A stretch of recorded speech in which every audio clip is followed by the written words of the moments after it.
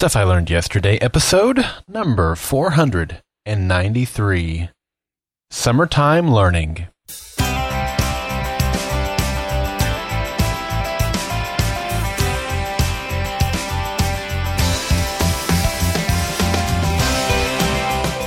Welcome to Stuff I Learned Yesterday. My name is Daryl Darnell. Coldplay is now the second best concert I've ever attended. Muse is still number one, and I believe that if you aren't learning, you aren't living. In today's episode of Stuff I Learned Yesterday, I share a parenting story. Well, happy Monday, y'all. Welcome to Stuff I Learned Yesterday. Thanks for tuning in to today's episode. I hope you had a fantastic weekend, and I hope you're ready for a great week ahead. And, we're running up against the Labor Day weekend this weekend, so some of you might have a short week this week, and more of you will have a short week next week for sure. But either way, thanks for tuning in today. Well, not today, but yesterday. Yesterday was Bow Tie Day, National Bow Tie Day. Did you know that? I didn't until I started digging in for today's fun fact. And if you're a Doctor Who fan, then you know that the 11th Doctor taught us that bow ties are cool. So, here are some fun facts about bow ties. Many believe that their first use was during the Prussian Wars when Croatian mercenaries used them to tie their shirt collars shut. Number 2, according to GQ, perfect alignment of a bow tie is not expected nor preferred. The bow tie is supposed to look somewhat floppy or off-kilter. I didn't know that. Number 3, after Matt Smith uttered the words bow ties are cool, a spokesman for the online store Topman reported bow tie sales increased by 94%. Crazy. And lastly, New Year's Eve is the number one day to wear a bow tie, followed by Christmas, Halloween, and Valentine's Day.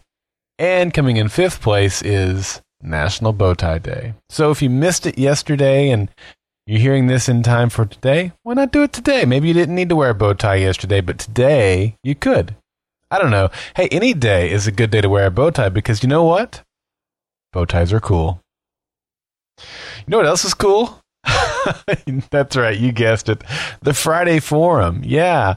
So I would love to have you as a contributor to the Friday Forum. The Friday Forum is simply your chance to share your life lessons, just stuff that you've learned in your life. And, you can make my life better and help me learn from you, and not only me, but all the other listeners as well. You can do that by calling 304-837-2278 or head over to goldenspiralmedia.com/feedback, where you'll see a variety of ways to make your contribution. You can upload an audio file, use the SpeakPipe widget, or let those fingers do the talking and typey out your contribution. So why don't you go ahead, pause the podcast if you want. Head over there and submit your contribution for this week's Friday Forum. And lastly, before we get into the episode today, don't forget Geekonomicon is coming up this weekend, Labor Day weekend in Oklahoma City. If you want to know more information about that, go to geekexpos.com. John Noble from Fringe is going to be there. Greg Grunberg from Heroes and Star Trek and Star Wars. Sylvester McCoy from The Hobbit, and he was a previous Doctor as well as Paul McGann, who played the Doctor in the Doctor Who movie. So many others are going to be there. Go check it out. A lot of the Power Rangers are going to be there, on and on and on. I mean, seriously, they've got a huge lineup, so we'd love to see you. We're going to be doing a podcast marathon from Geekonomicon, so go check it out, geekexpos.com. And if you want to learn more about our podcast marathon and how you can help Geek Out MS, simply go over to goldenspiralmedia.com/MS, and we would love to have your support as we do this podcast marathon. You can go ahead and make your contribution now, even before the podcast marathon starts, and it'll be added to the grand total that we are going for. We're trying to raise $2,500 to help get rid of MS. Now, here's what I learned yesterday. Well, I didn't learn this yesterday. I've done this for a while, but parenting is hard. In fact, it might just be the hardest thing I do. Like most parents, I want to teach my kids to be responsible, caring, selfless, compassionate, honest, hardworking, and confident. Carrie and I set rules and boundaries in a way that we believe is the best for them given their age, maturity, and well-being. Of course, we aren't perfect, so we don't always get it right, but we do our best. You may recall from episode 438 that we got a cell phone for our daughter just before the start of the summer. What you don't know is that she got the phone taken away from her about 3 weeks later and didn't get it back until school started. Yeah, that means that she lost her phone privileges for the whole summer. And not only that, but she lost her friend privileges for the whole summer. So how did that happen? Well, when we first got her the phone, we sat her down and talked about the rules of the phone. We would be monitoring. Among those rules was that we would be monitoring her texts and calls. She would be limited on her ability to install apps, and we could audit her phone behavior at any time with no prior notice. There were other rules too, but those were the main ones. Well, about 2 weeks after she got the phone, I was alerted by a concerned father that I should check out the messages that Addie was sending to his son. It had been about a week since I'd looked over things, so Carrie and I took a look. And what we found, well, it shocked us. Now, before I continue, let me be clear that we don't expect our kids to be perfect. I know what I was like when I was their age, and I know what the other kids at school were like. I'm sure things have only gotten worse since then. But we do have high standards for our kids. To be honest, the things that she was saying to the other boy were not good. She was getting way too emotionally attached to him way too fast. However, that turned out to be the least of the issues. Without going into too much detail, I'll just say that there were several text message threads with her other friends that were extremely inappropriate. She and her friends were using language that we don't allow in our family, and most families don't. I mean, it was really bad. And there were innuendos being thrown around and just other things that were really bad. So after dinner that night, I told Addie that I needed to see her phone. Now, more quickly than I thought possible, she began deleting text threads. In a matter of 5 to 10 seconds, she had deleted all but one of them. Fortunately, we had thought ahead and had the pictures of all the things that she had just deleted. Unfortunately, her decision to try and cover up her text messages only compounded the mess that she'd gotten herself into.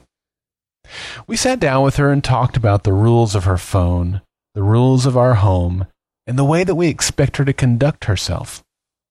She acknowledged that she'd violated all of those expectations.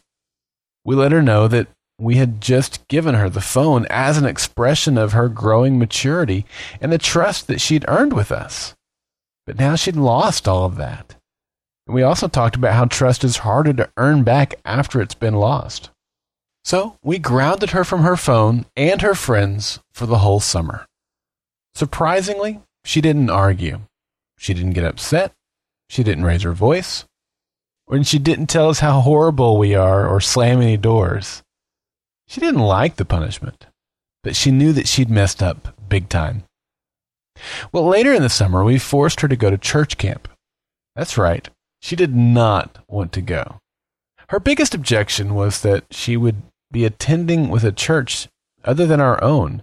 Our church is very small, and we don't have a big enough group to go to camp.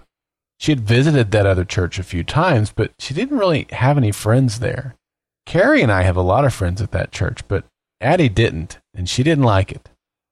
Well, Carrie and I both told her about the great experiences that each of us had had at church camp when we were kids, and I even told her about all the times I'd gone to church camp with my grandparents when I hardly knew anyone at their church. That didn't matter, and she didn't want to go. Well, as I said, we didn't give her a choice, so off she went. 5 days later, she returned, and when we went to pick her up, she ran up to me with a massive smile on her face and begged me to let her go again next year. She made some great new friends that week, and she has begged us to take her to that church every Wednesday since she got back. As the summer came to a close, we asked both of our kids what their favorite part of summer was. Addie said her favorite part was church camp. Here's what I learned. A few days later, Addie admitted that when we first asked her what her favorite part of summer was, her initial thought wasn't church camp. What she said next shocked us. She said she didn't want to admit it to us because she didn't want us to know that we were right. But she said that her true favorite part about the summer was getting grounded from her phone and her friends. She then went on to tell us that being away from the phone and her friends helped her to realize the bad choices that she'd made. She said that most other times when we ground her, she thinks that we've made a bad decision. But when we grounded her from her phone, she knew that we had a good reason to. Her perspective was quite different than what it had been earlier in the summer. One of her other friends also got busted when her parents discovered those text messages. However, that friend only got her phone taken away for a couple of weeks. And at the time, Addie thought we were being way too hard on her. So it was quite refreshing to hear her change perspective near the end of her punishment. Now, as I said at the top of the episode, Carrie and I are not even close to being perfect parents. We try our best, but we screw up plenty of times. Fortunately, this time, it appears that we got it right. We gave Addie the guidelines for what needed to be done to get her phone back, and she worked very hard to earn it back. Then, when she had earned it back, we sat down with her and went over all the rules and expectations again, and she was very receptive and seemed to have an added appreciation for the privilege of having the device. You know, one of these days, in the not-too-distant future, our kids are going to leave our nest and fly away. And when they do, I want them to be ready to make the world a better place. And after this summertime lesson, I have a little bit more hope that we might just be succeeding. I'm Daryl Darnell, and this has been Stuff I Learned Yesterday.